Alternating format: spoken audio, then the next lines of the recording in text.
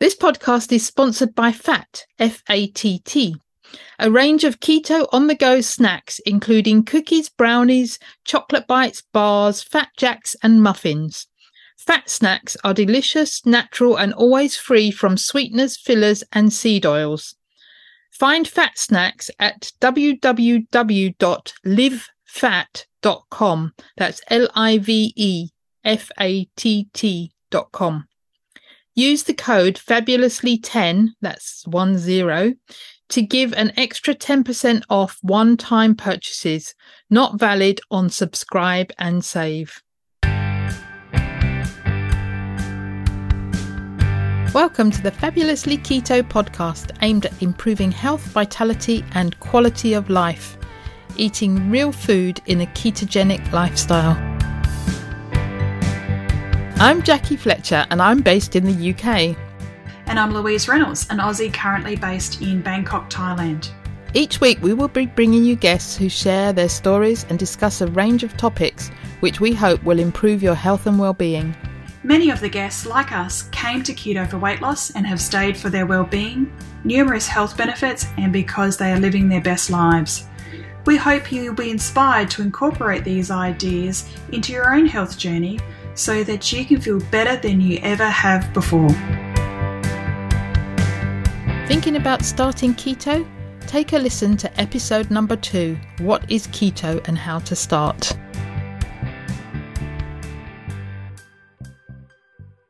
Welcome to episode 171 of the Fabulously Keto podcast. And before we get going, I have to say a grateful thank you to Grateful 13 from the United Kingdom, who left a 5-star review and said, "Great podcast, listening to lots of very humble experts in the field of keto and low carb." So thank you, Grateful 13. We'd really love to get some more reviews because reviews help people find us and find out whether it's something that they might enjoy listening to. So the more reviews we get, the better.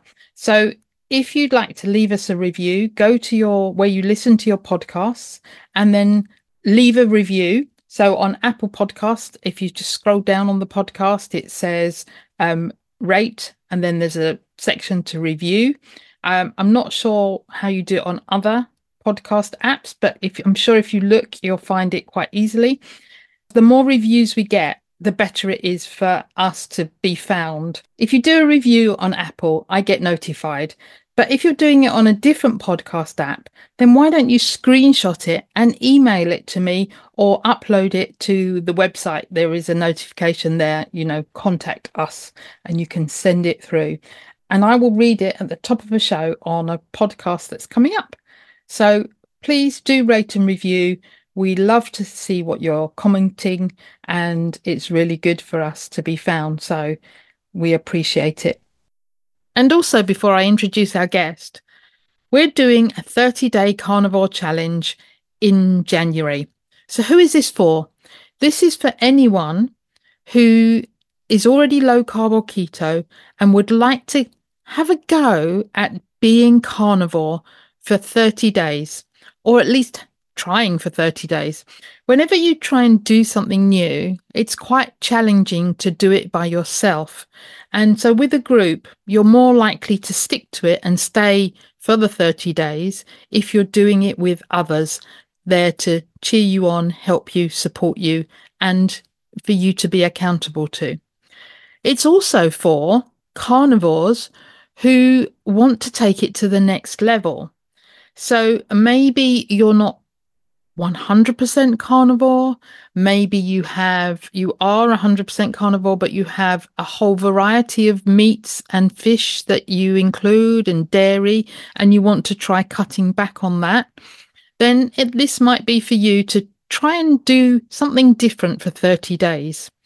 So if it's of interest, please go to fabulouslyketo.com/30 DCC-Jan24, fabulouslyketo.com/30 DCC, as in 30-day carnivore challenge, Jan 24, as in January 24. So if you sign up before the 31st of December 2023, There is a discount code for a £22 sterling discount, and it's all in capitals EB130DCC 2023. So E for Echo, B for Bravo, 130, D for Delta, C for Charlie, 2023, 2023. Use that discount code if you're signing up before the end of December 2023 and get that discount.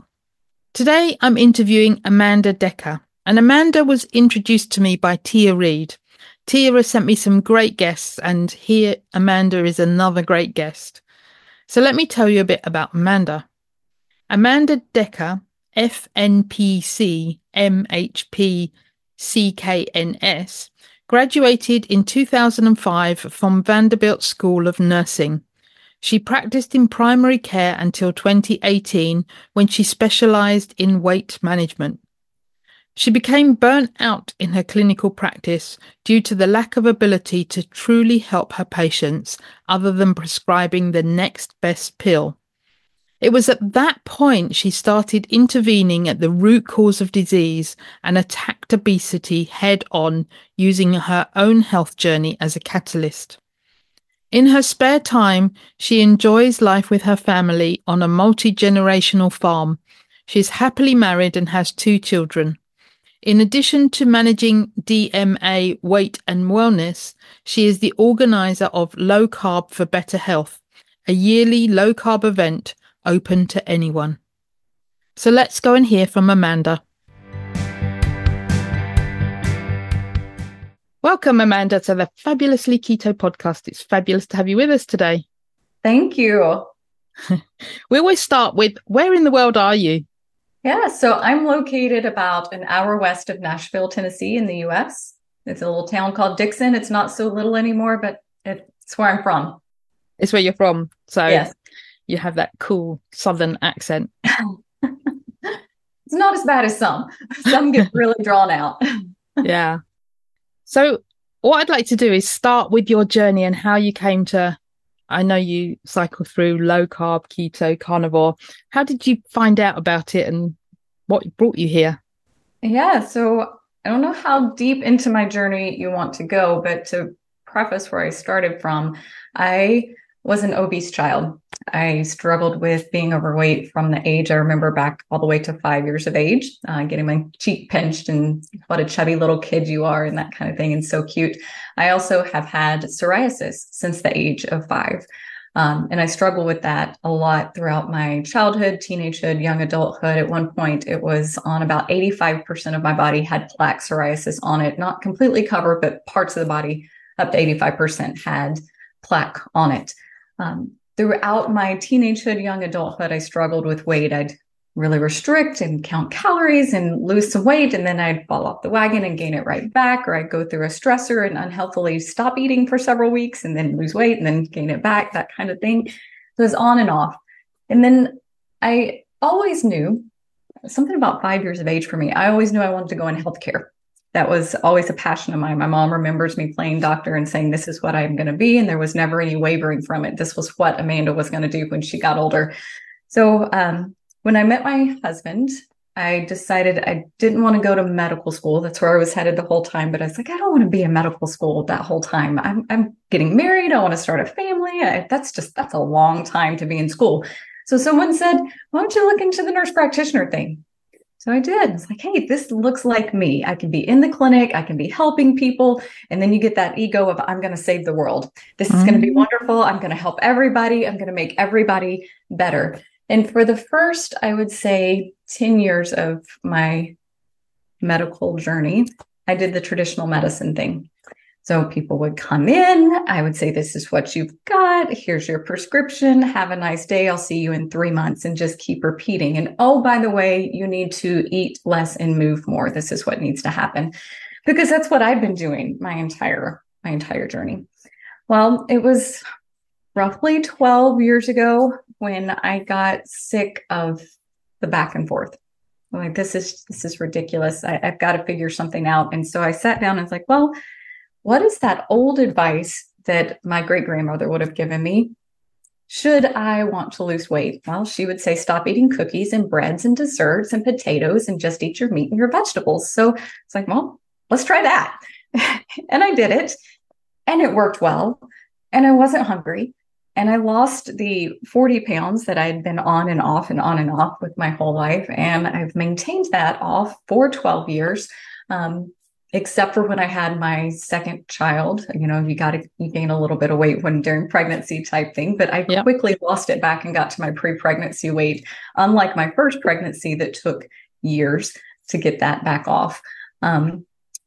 It was also, so if we fast forward just a little bit, so I was low carb, eating meat and vegetables.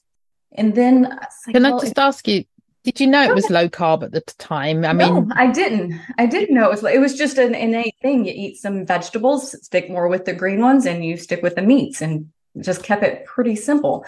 And then what happened is I was like, well, if this works for me, why can't it work for my patients? Why can't I give them a little bit different advice? And so I started sharing about what I was doing. And then I started talking about it with a nurse practitioner friend. And she's like, hey, there's these guys I've been listening to on this podcast called Low Carb MD. You should check them out.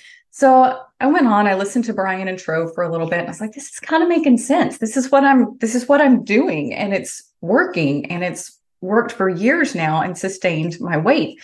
And so I heard about Low Carb USA and the Nutrition Network. And I started diving in and getting more into the science and taking classes. I became Low Carb USA certified. I started taking the Nutrition Network classes for that.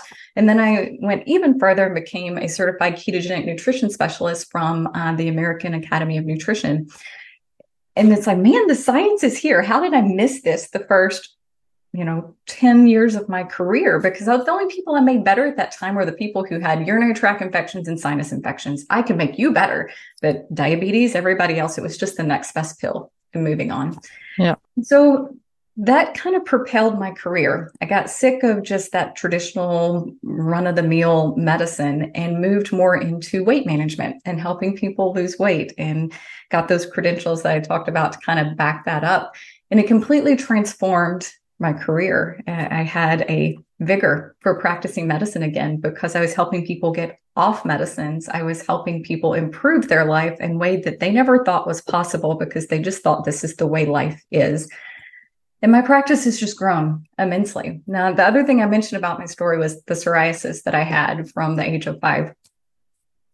Well, I at one point went on some heavy duty medication to get rid of that psoriasis, medications that suppress your immune system called biologics. And COVID hit. And I'm a mom and I'm in primary care still to somewhat. I'm like, I'm seeing COVID patients. We had this mobile care unit where we would go out and see people all gloved up and things of that nature. And it's like, I can't get COVID on this immunosuppressive medicine. It's like, it's going to take me out at this point in the beginning when it was on. So I knew I had to come off. And I went back to my training and I went back to listening to the experts. And I said, all right, I've got to lower my immune system or lower my inflammation as much as I possibly can. And that's when I started dabbling in carnivore.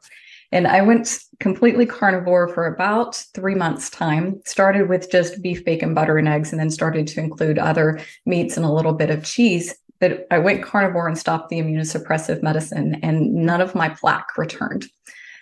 It was about 2 years after that, I got a tiny little bit at the back of my scalp. I relate that mostly to stress because, well, life is stressful. And when it gets more stressful, then I have a little bit more. But my arms are clear, my abdomen's clear, my legs are clear. And how I gauge my diet now is when I feel inflamed, and you can feel it. If you've lived with these conditions like rheumatoid arthritis or lupus or psoriasis or psoriatic arthritis, you can feel when the inflammation's coming. Then I'll cycle through and get carnivore for a little bit. The itching, the irritation will calm down. And then I'll go back to kind of a ketogenic where I'm 20 grams of carbs or less, mainly in greens. And then during certain times, I feel like I can relax. Stress is not as good. And I may bring my carbs up to about 50 grams in a day. And that's where I live, just cycling back through there. Rarely would I ever go over a 50 gram of carb a day, just because if I do, my hunger spikes. It's hard to control my appetite at that point. And I can start to feel my inflammation build. So That's kind of my story in a nutshell. So When you're cycling, is it just based on how you feel at the time, or do you do it for certain lengths of time and then cycle it through? How does that work? At this point, yes, it's just based off of how I feel. Now, typically I will not go less than 2 weeks of carnivore when I go that route. And then when I add back vegetables, I do it very slowly. So, I may start with olives and I sit there for a couple of days, and then I may add back avocado and I sit there for a couple of days, and then cucumber, just because I want to make sure that I feel less inflamed. I'm not having itching. Some of the plaques are starting to heal. And sometimes 2 weeks is enough if I catch it soon enough. Other times it may take about 30 days to start to feel better, and then slowly add back some of those veggies. Yeah. I like that approach of bringing in one thing at a time, because then you have a better idea of what's influencing you. One of my downsides is I just go for doing lots of things at the same time, and I never know what's working, but I really should be more systematic in my approach. Yeah, I equate it with my clients to when we're adding foods to babies, when we're first introducing them to foods. You can't just throw it all at them, at one time. You have to add something back and see what happens. And then a few more days later, you can add it back slowly. But, I think us ladies are very guilty of, if this isn't working for 5 minutes, then okay, we got to move on to the next thing. And we're changing things so rapidly that our body can't keep up. And, our bodies are magnificent machines and magnificent organisms, but it takes some time. It takes some time for it to adjust and, to get the hormones right and to lower your cortisol levels. And if you're just constantly fluctuating through things, whether it's, I'm going to add this exercise, then I'm going to take that away. Well, let me try eating this, and then let me try to lower my calories. And if you're doing that every, couple of days, it's never going to adjust. And usually that's more of a deterrent for goals than it is anything. Yeah. You'll notice what's going on in your body with maybe the psoriasis is flared up, and then you'll go to carnivore. Do you go straight back to the beef, butter, eggs, and bacon, for example? Do you go right back? That's where I start. Yes, I start there and then slowly add things back. The first thing I add back is typically a salmon, a wild-caught salmon, because it's a fattier fish, but also because it's lighter. And after a while eating a lot of beef, I love beef. I live on a cattle farm. It's amazing. I think everybody should eat it, but sometimes just eating it sorry, Kimberry, when you eat it over and over again, it just feels heavy and you need something a little lighter. So for me, that's the salmon. I usually save chicken for last because I do think, and I don't really have the science to back this up, this is my personal opinion, that poultry, especially poultry that is fed a lot of corn and grains, can be inflammatory. I just think they don't have the way to excrete the toxins the way like a ruminant animal does that has multiple stomachs and things of that nature. That's so I usually save it for last, but I actually enjoy chicken. So I do bring it back, and, sometimes you just have to eat some of the things that make life happy. And for me, chicken is one of those. Yeah. Tell us about the farm. Okay. So my farm has been in my family for roughly 100 years. I live and work in the same place that I grew up. When I was younger, my grandfather did cattle. We also did like potatoes and corn and general garden type things. We raised emus for a while when I was younger. When he got ready to retire from farming, we just did hay for many years. And then my dad, probably 10 years ago, decided to get back into cattle, which was wonderful because we all love beef. So my beef that I eat for the most part is raised right across the road from me. And I'm able to know what that cow has been through, what that cow has been given, what, food they've been eating. The cow that I have every year is grass-fed, grass-finished. We do some grain if people like more marbling and more fat on their beef. But yeah, it's a family farm. So my parents lived there. My brother and his wife lived there on the farm. My uncle moved into my grandmother's house. It's just a wonderful little environment and a great place to be. And my baby sister is moving back. She's building kind of between my mom and dad and I. So. Excellent. Yeah. So is it like a regenerative farm? I don't think that my parents are all the way regenerative. Now they run the farm mostly because I'm a full-time working nurse practitioner, and my brother's the IT director. My sister's a lawyer, so we're busy people. It's my family's farm that one day we will inherit.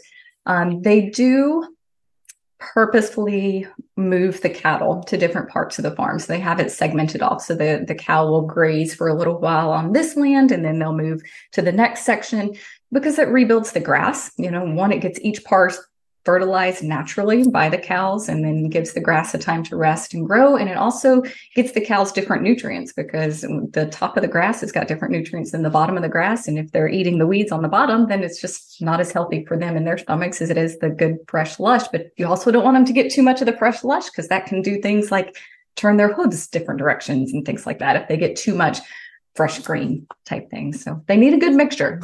Yeah, I didn't know that. So are you working for yourself or are you working in a practice? I'm not sure how you're set up there because it's very different to here in the UK where we have general practice. Yeah. And I would say my practice is probably different than most nurse practitioners in the US as well. So I do work for a company, Dixon Medical Associates. But how Dixon Medical Associates chooses to do things, and is my preference, is each practice is run kind of individually and they manage you. So they give me the freedom to make decisions within my practice within reason, as long as it's not going to cause damage to the group and continue to grow the group. They allow me to treat and see my patients the way that I choose to treat and see my patients. And yeah, I manage my own staff, my own thing. A couple years ago, so 2 years ago, let's back up. 3 years ago, I was sharing space with a pediatric nurse practitioner, and she was wonderful. We are good friends, but the pediatric clientele and the weight management clientele are kind of two different ball games. I was having patients coming in and saying, "Hey, this little boy was playing patty cake on my legs in the lobby, and I'm not a kid person." I'm like, "Oh, sorry." So I went to my management at Dixon Medical Associates and I said, "Hey, weight management is really growing. And I'm helping people and I'm helping the whole group because people are getting healthier. But I'm kind of locked in my space here. I don't have room to grow. I don't have room to do things the way that I would like. I really feel like in an obesity medicine practice, you need to have certain types of hallways. You need to have certain type of seating. The exam rooms need to be a particular way so that people feel comfortable coming in. And I just didn't have that.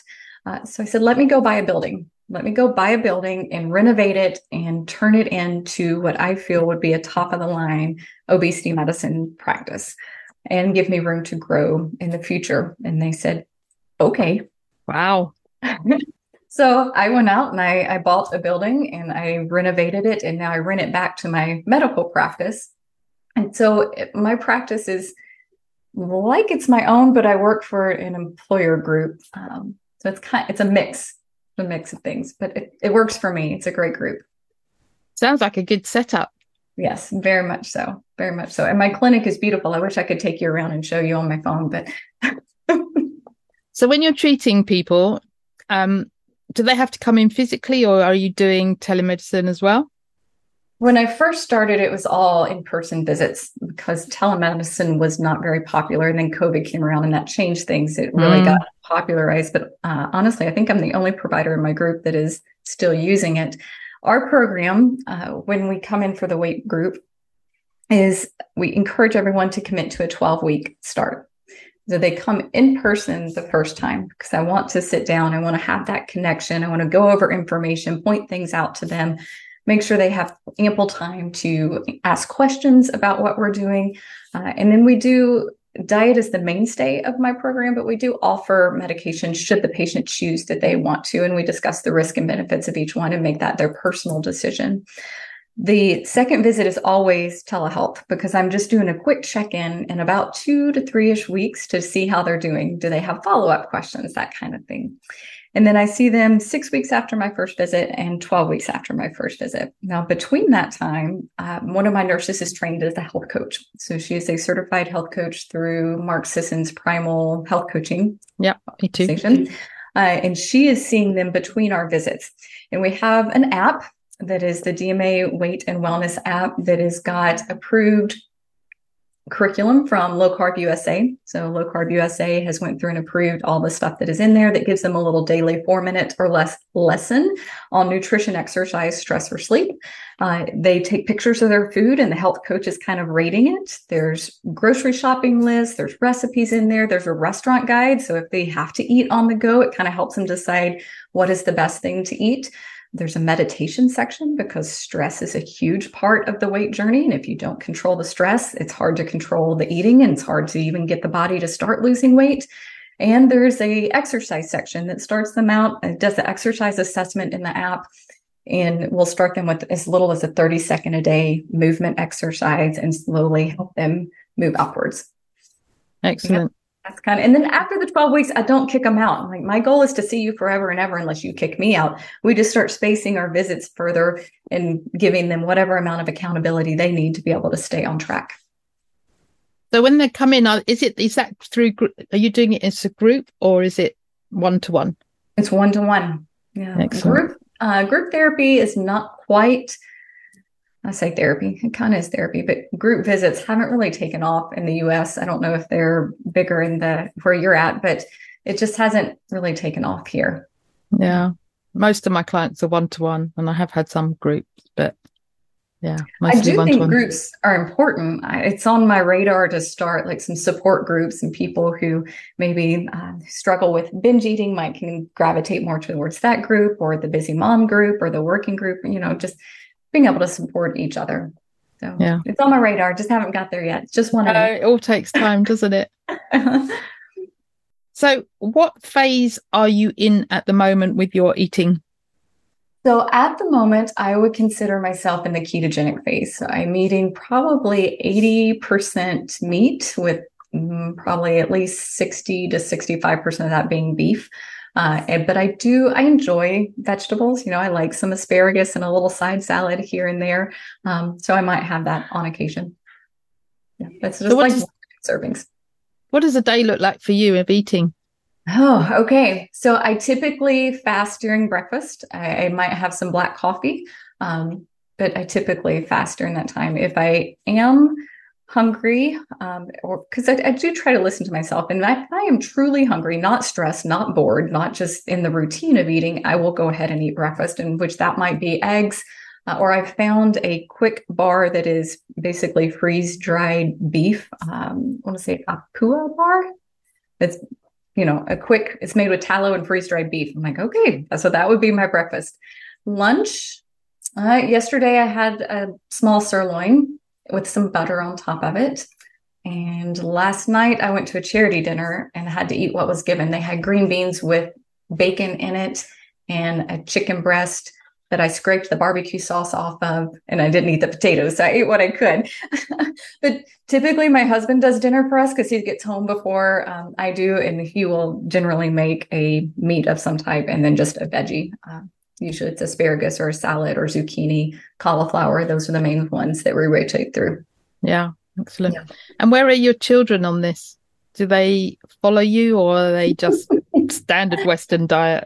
They are definitely not the standard Western diet, especially when they're inside of my homes. When they leave my house, I can't control everything that they put in their mouth, but I can be in control of what they put in their mouth in my home. Let's start with my daughter. So she's 8. She'll be 9 next month, here in just a couple of weeks. We always did lower carb. Even when I allowed them to have breads and things, it would be a low net carb bread, higher fiber, that type thing. But I started noticing a couple of years ago that she was making multiple trips to the bathroom. I was like, hey, lady, what's up? Have you always done this? She's like, yeah. I said, so you're just going and, peeing, right? She goes, no, mommy, it's like, and I kept up with it. And the poor little girl was going to the bathroom 6 to 8 times a day. It's like, what in the world? And she would always complain about her belly. And I thought it was nerves or things like that. And then I took a step back. I was like, no, she's got IBS. And from my career and from me, I know that wheat is one of the main drivers of irritable bowel. Yeah. So I said, well, honey, we need to cut these things out completely and see what happens to your belly. And she said, okay, can I still have fruit? I'm like, yes, you can still have fruit. You're an 8-year-old. You can have fruit. You can have all the veggies you want. And we'll look and try to find some little bars because kids like to eat things out of packages. I don't know what it is about packages, but they just, if it's in a package, it's magical. So it's like, I'll work to try to find some things for you to take to school so you're not looking like an oddball, but we've got to pack your lunch and you cannot eat from other things. And yes, so we removed all grain from her. And within 2 weeks, her belly was completely better. She didn't complain. She was going to the bathroom maybe once a day, maybe every other day. And say, okay, I'm sorry. I totally missed this for I don't know how long. And even though we were eating way more veggies and meat than the average household, it was affecting my kid. And so we did find that she can tolerate rice.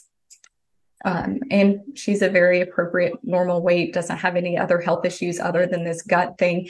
So we've made some concessions, like if there's a special birthday at school and everybody else is eating the big cupcake, we found some little small Rice Krispie treats that she has. But at home, most of what she eats is things like Greek yogurt with some chocolate collagen in it as a treat. She does eggs. We do chaffles a lot. She'll eat whatever meat you put on the plate and whatever veggie you put in front of her, and she's completely happy with that. She'll occasionally get some gluten-free, grain-free, like a pretzel or something, just so she feels normal, but that's not our daily routine. Now, my son, he's 14, which poses its own challenges. And if anyone has advice on how to raise a teenager without losing all your hair or going gray, I am all ears kind of thing. He has recently become a little bit more of a challenge. So he was at 8 when we really tried to convert his diet because he was starting to have some psoriasis issues as well. We removed grain and things from him at that time, and he would sneak and get more sugars and treats and things. And I totally blame myself for that because I wish I had never put the first Cheeto in his mouth when he was 2 or things of that nature. So long story short, when he's at school and when he's away, I'm sure he eats all the crap that's out there to eat. But when he's at home, he's given the vegetables and the meat, and the other things are just not around. They're just not an option. And if he chooses not to eat, which happens sometimes, that's okay too. I know he's not going to die from skipping a meal, but nobody eventually gets hungry and eats what I have around there. So yes, while he's in my home, he eats those things. When he's out, not so much. And I hope when he becomes an adult, and just like my daughter, when she becomes an adult, I hope they make the best decision for their health, and at least they have the information going into it. Yeah. And you might find that even though they rebel, especially your son is at that age where they're going to rebel, that hopefully he'll just remember. Yeah. Yeah. And he does, this summer when he went on several like youth group trips and things like that, and he's had weeks where he's eaten a lot of things that we haven't eaten, he'll come home and he'll be like, I can't eat that stuff that much. He goes, I need a couple of days of just our food. I'm like, okay, at least you know what it's doing to your body and you're aware of it. So hopefully that continues. Yeah, one of my sons is really not interested in low carb. What I do is mad. I'm absolutely loony and doesn't fit in with him. And one day I just sat down and said, maybe in 10 years' time, when you don't feel so great, I might not be around because I'm a lot older than him. I said, I might not be around, but just remember what I've been doing and that you may need to do that too. And that's all I can do. That's right. That's right. And we can, and even with the other people in our life, our family members and whatnot, that's really all we can do. We can be the guidepost telling them different directions. When I first started going more low carb, my whole family was not on board, and I was offered the cakes and the treats and the things that I had loved my entire life. And my mom even felt bad. She's like, why are you not eating these wonderful things that I made for you? And I was like, well, because I'm being different. I have to be different for my health, and I have to own my own health. And when I did that and became no, I'm not going to deviate from this. I'll bring my own food to family meals if I need to. I'll make sure I always bring a dish to add to whatever meat that we're having to make sure there's food that I'm covered and you don't have to feel guilty. And I would love to see things with you change too. Well, when my husband and I made those changes, it slowly started trickling into my family. So now, both of my parents eat low carb for the most part. My mom she had just tipped over into the edge of diabetes. She has reversed that and not had to have medicine, and her A1Cs are wonderful. My dad has lost significant amount of weight. He was a little overweight throughout his corporate career. And then when he started eating better, he's lost weight and feels better, sleeps better, moves better, that kind of thing. My younger sister had IBS migraines, and she has always been a beanpole. She's been stick figure, the true size 0 of a woman. And so she didn't need to go low carb for weight. But I was like, hey, if these things have helped my psoriasis, and learning in my ketogenic nutrition specialist class that migraines and epilepsy and all these neurological conditions can be helped, maybe it's something you should try for your migraines, because they're debilitating at times. They take you out of work for days and you can't take care of your kids. And so she's like, sure, I'll try it. I don't want to take meds if it works. And so now she says she can tell when a migraine is about to come, but it never really kicks in. And when it does, it's because there's been multiple triggers stacked on top of themselves, or she has went out to eat with a group of friends or whatnot and had something in her diet that she didn't realize that was there, like, hidden wheat in a thickening sauce that you didn't think about, that kind of thing. But her IBS is pretty much gone, which was debilitating at times, and her migraines are at bay without medications. My older brother dabbles in it a little bit. He had Crohn's disease, which is a GI inflammatory autoimmune condition. And he notices, hey, when I eat grains and things, it gets me. I have way more stomach pain. So he doesn't go all the way low carb, but he has listened to that nutritional advice and seen how it's helped other people and reduced those things in his diet, and it's made a huge difference. So you've had a massive impact on your family. Yeah. I'm trying. Yeah. I keep trying to, but yeah, it only goes so far in my family. Mm-hmm. So what's coming up for you? I mean, you said you haven't had a chance to do everything you want to do in terms of your business and how you're taking that forward, but have you got any plans on the horizon? I have some goals. Like, I have a goal of hiring another nurse practitioner to work with me so that I can essentially double the clientele that I see to reach more people. Because right now it's anywhere from 3 to 6 month wait, depending on when you call to get in to see me for weight management. And unfortunately, when people are told they have to wait 6 months, a lot of them end up not coming to that appointment, because by the time they get to it, they've lost their whatever motivation to come in for that first time and make a change. So that's on the horizon for me. 2 years ago, I started a low carb conference. I just felt the need to reach more people. And, in the clinic, I'm reaching one person at a time, and I'm doing really well at that, but it's just one person at a time. And if I'm only seeing 3 new clients a day and working 4 days a week, that's only this many people in the end of the year. And I wanted to do more for my community and the surrounding communities to have the option to hear about the life-changing things that just dietary changes can bring. So I was at Low Carb Boca, and Dr. Barry was at Low Carb Boca, and he lives probably about an hour and a half from where I live. And we were chatting over dinner, and I said, hey, we should do something like this near us. We need to do this for our community. And he's like, well, I thought you'd never ask. It's like, you asked. So I organized. The first event was very low key, very low scale. It was held at the auditorium of the high school where my husband teaches. And it was a half day event, and Dr. Barry spoke, I spoke, and I had a diabetes specialist who spoke as well. And then we did a Q&A at the end for people, and it was very well received. We sold 234 tickets to that first half day event.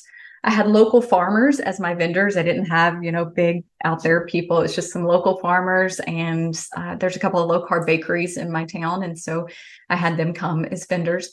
It was very, very well received. Now, COVID hit. We had a second round of COVID on the week of the event. And so I'd sold 234 tickets. We only had 178 attend, but still, I thought for the first time to ever do an event and put it out there, this is amazing.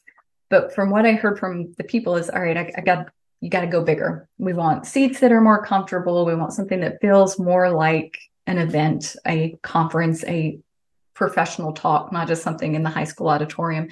And so the biggest vendor that I have around is a local hotel, and it can hold about 300 people. And that's where we did this year. And we did a whole day event. Dr. Barry came back, and Nisha was there. Autumn Weathers was speaking. Craig Emmerich talked with us this year, and then Dr. Eric Westman. It was a great event. Oh, and Jennifer Williams, who's the diabetes specialist, was also there speaking. She was at the first event and came back to this one. And we sold out. And people were asking me to get in. And do I have extra tickets? And I'm like, no, this is my hard number. I can't go past this. But it blew me away. And it was an amazing day. So where are we working on next year? In 2024, I have the rooms reserved again, and we're going to make it a 2-day event. We're going to do a dinner on a Friday night that is called a VIP dinner. Basically, it'll be an open Q&A time and a nice sit-down dinner for those people that want a smaller environment. And then the next day, another whole day event with speakers and a few vendors. Keto Chow has joined us, and they've already committed to coming back to next year. And one of the local low-carb bakeries is there, and a bookstore that sells, she brings cookbooks and things to help people further this journey if they're learning more and want to take that home. So that's kind of keeping me busy doing that event. I'm also planning another event that has actually nothing to do with low carb, but still health. It's a ladies event in March. It's going to be called Nourished. And it's speaking to connecting the spiritual health and physical health together. Because I am a firm believer that it all kind of ties in. At the clinic, we teach nutrition, exercise, stress, and sleep. But I also think there's a huge disconnect between our spirituality and our physical health. And I'm a Christian, and I believe that the Bible does tell you and give instructions on how we're to care for our bodies, and we just kind of gloss over it and think that doesn't matter. So that event is connecting there. So I'm trying to reach out and do things for my community outside of my clinic, because I can just reach more people at one time. Yeah, I love that. Yeah. And I think, I'm not a religious person, but I think I do believe in a spiritual aspect. Absolutely. And I think that it is definitely influences us and is important. Yeah, absolutely. And stress is the killer of all good things. And, I think that's where I bring a lot of the spiritual discussion into things, is because we have to be on top of our stress. And I see that it kills almost, if someone's doing really good in their program, they're losing weight, they're being consistent, and then they come in and they've suddenly gained weight. My first question is not what you've been eating. My first question is what happened? What went on in your life that triggered something to go backwards? And it's almost always, well, I've got family things going on, or there was a death in the family, or work went chaotic. My boss left and I have to take on their job and my job. And, there's usually some life event, some stressor that's triggered it. And I think when we are paying attention to our bodies, and whether it is meditation or prayer or social times, it's important to connect all of those dots together. So that your event, I'm just going back to the event, it sounds really exciting. Are the people that are coming to watch, are they low carbers, or are they just people in your community that have maybe heard about you and they want to find out more? Who are the people attending? I think it's a really good mix. This year we brought in people from other states, the surrounding states of Tennessee. We saw a lot of those people come in, but I would say at least 50% of the attendees were right here from my local area, with a good portion of those being people who have seen me or had appointments to see me or have been following me on my social media type things, my Facebook page, that kind of thing. There are some people that have been low carb for a very, very long time, and they're coming just for the community and the support, because the more you're hearing it, the more you're around it, the easier it is to stick to it, just that accountability side. And then there were people that were like, I've heard about this. I've heard that it's a good thing, but I want to find out more. And it's really open to anybody. Anyone can feel welcome and, not feel like you're an outsider coming in. It's not like you walk in and everybody is the perfect size with big muscles. We're all, working on ourselves. Oh, yeah.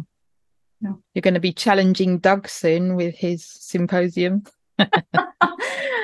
I'm avoiding his dates. I handed in this year and it's like, hey, did you get your dates yet for San Diego? Because I really don't want to be the same week you are. So are you going on the stage there with Doug? No, I've not been invited at any of the low carb type things. And I'm on the stage at my event. I choose to MC there now instead of talking, just because it's too much to do that. But maybe you should reach out to him and say, can I come on the stage? Maybe one day. I'm not I'm more of the clinical person that's given that personal story and not as much of presenting the research, which I do think with the SMHP, they're really making efforts to show, the research and the science and how it's affecting type things. And maybe one day I'll get there, but for right now, it's just my personal story. Yeah. I love the personal stories. I think they're great. Yeah. Yeah. Amanda, is there anything that you wanted to mention today that we haven't already covered, or any question that you feel I should have asked you that I haven't? I can't really think of any questions to ask that you haven't. One thing we could go into a lot that I think is overlooked a lot when people go into a weight journey is the idea of food addiction.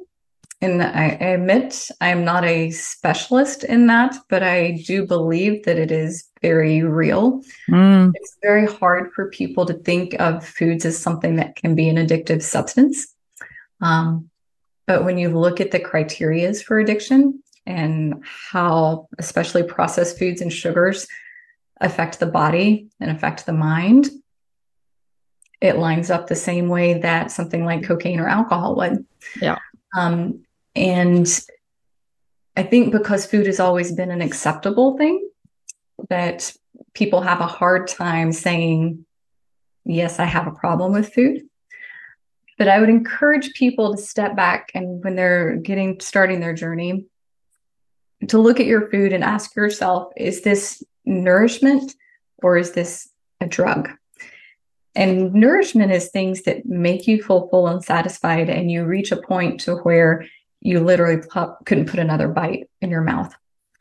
A drug is something you start eating and you could continue eating and not really ever feel full. Yeah.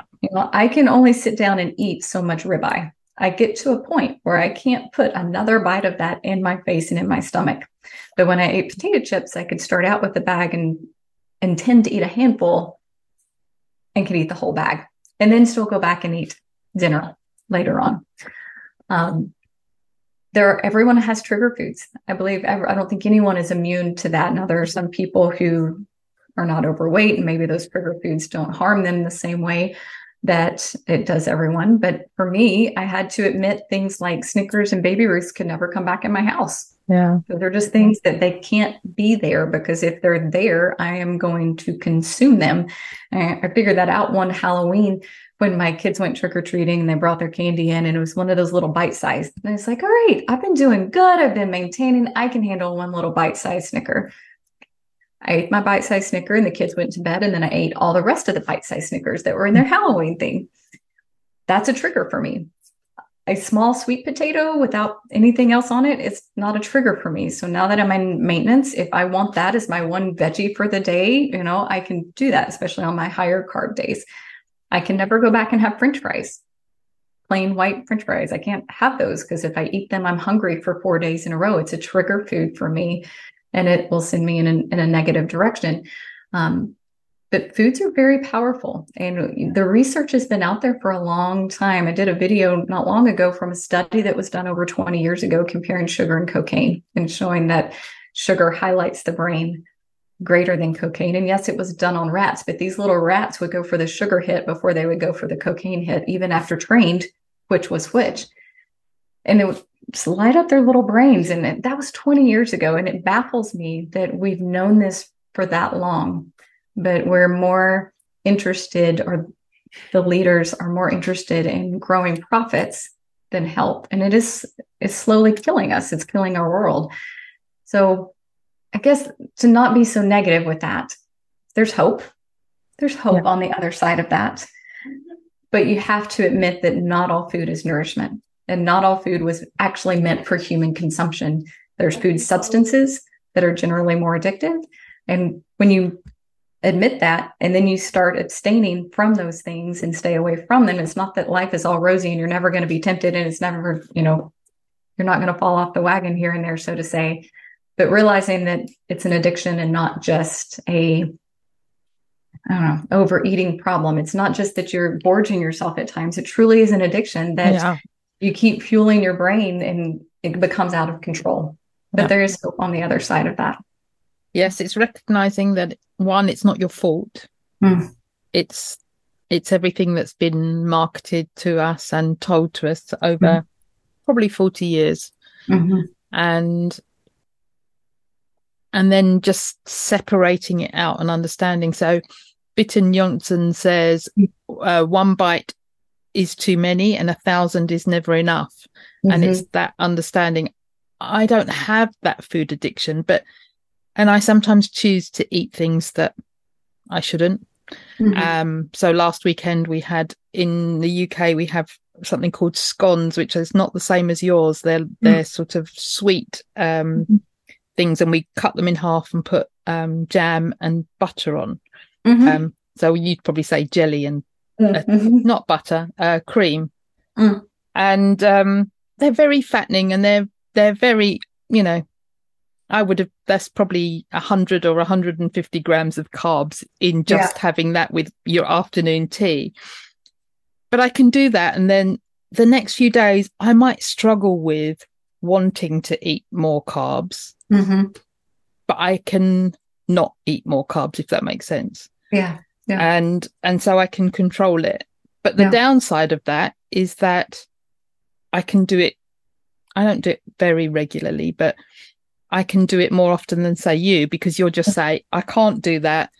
It's going to send me in a spiral and I just can't go there. But because I can go there, I tend to do that sometimes, which is probably not great for my health. But I figure that, 95% of the time I'm on track. And the little bit that I'm not, I can cope with that. Yeah. I don't think it is that. It's not that one scone or that one apple or that one thing of fries is detrimental to your overall health. But if it is, that one thing leads to the next thing, leads to the next thing, it absolutely is detrimental to your health. And I do have some patients that are in that weight maintenance phase now. And I tell them, all right, let's bring back that one thing at a time. And then ask yourself 2 questions. Did it make me hungrier, and did I start gaining weight? And if it did make you hungrier, that might be a trigger food for you. And it may be that's not good for you. So, And then the other thing is to recognize that everybody will have a different food that will do it for them. Absolutely. Rocky Road ice cream is not my thing. It could stay in my house and rot in my house. I'm not going to eat it. But like I said, those Snicker bars are in my house and I'm going to eat it. Yeah. And I think the other thing to point out is, because you were saying about the sugar and the cocaine lighting up the same areas of the brain as does alcohol. But also Dr. William Davis, in his book Wheat Belly, was showing how wheat does exactly the same thing. Now, we know wheat does break down into sugar, so it's very similar, but they all highlight, light up the same parts of the brain.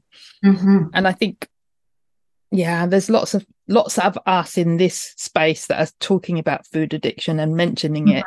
But I think we still need to get it out to the general public that it is an addiction, and you do need to take control of it before it takes control of you. Or it is taking control of you, but you could stop it. You do have the power to stop it. Absolutely. Going off of that, often I see with my clients, they'll come in and they'll say, I'm not a sweet person. I don't like sweets. I like potatoes and I like wheat and, I like breads, and I'm a bread person, a savory person. But they'll come back in a couple of weeks when they've cut out some of those starches, and all of a sudden there's these sweet cravings because it's their body, whether it's coming from the microbiome or whether it's coming from that addictive center of the brain that's trying to get you to eat and consume those things. So they were sugar addicts. They just didn't know it all this time because they were fueling it with something that wasn't sugar. Yeah. Mine was bread and potatoes. They were my thing. Yeah. So anything else we need to mention today? No, I think that's a good wrap up. Cool.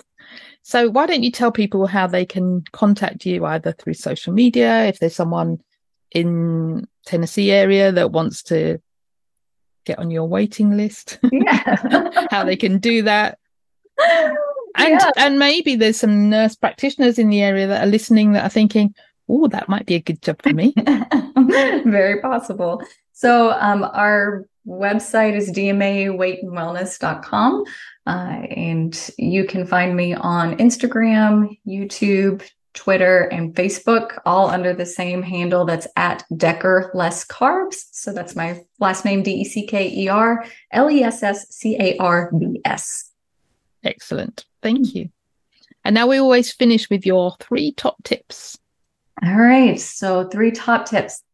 The first one is don't underestimate stress, because it is the killer of all good things. So make sure you're constantly doing things in your life to navigate through that stress, whether it is that prayer and meditation or exercise or quilting or reading books, whatever it is that brings that little bit of happiness and calm. Make sure you're constantly doing that and don't ignore that side of your life. The second is keep it simple. Do not get wrapped up into all of these grand recipes and all the Pinterest ideas. I mean, sometimes that kind of stuff is good here and there to kind of keep you sane and on the right path when you've got cravings. But for the most part, keep it very simple. Meat, eggs, veggies, repeat. Meat, eggs, veggies, repeat. And when you sit there, you'll have better results and you'll see your hungers more controlled. And it just becomes an easier journey when you try to keep it simple. Yeah.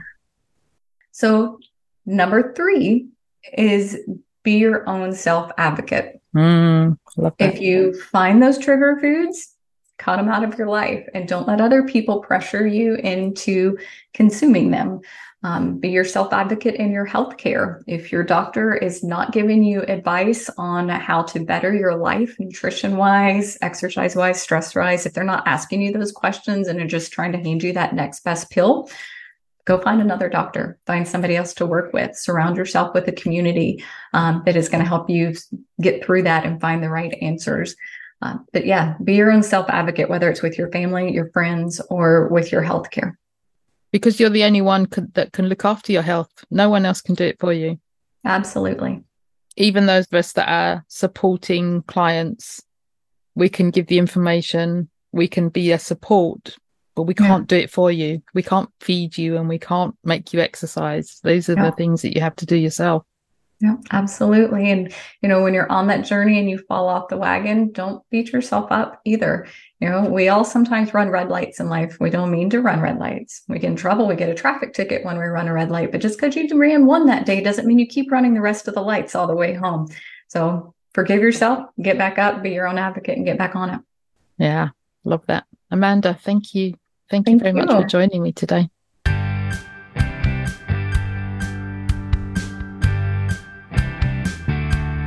It would be great if you could support us through Patreon. Go to patreon.com/fabulouslyketo and you can choose the monthly amount you wish. Can you recommend a guest we can interview? If you can, click on the link in the show notes to send us your recommendation.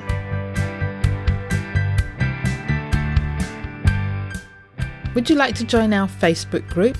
Search for Fabulously Keto on Facebook. Our Facebook page is called Fabulously Keto and you can follow us there. Or you can follow us on Twitter. Our handle is Fabulously Keto. Or follow us on Instagram, Fabulously Keto 1. Did you enjoy the show? Let us know you listened by tagging us in your Insta story or Instagram post using the handle Fabulously Keto 1 and the hashtag TFKP. All the links are on the website and in the show notes. If you haven't subscribed to the podcast, click the subscribe button. Reviews help us to be found and reach new listeners. Please leave a review of our show on your preferred podcast listening platform. We appreciate you taking the time and read them all.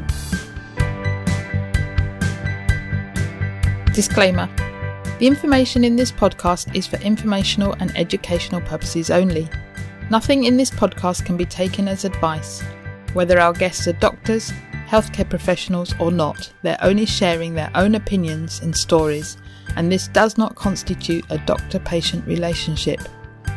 It's always best to seek professional medical advice should you wish to make any changes to your current medication or treatments. Also speak to your own doctor if you have any concerns about your health or you wish to make lifestyle changes, especially if you're taking medication.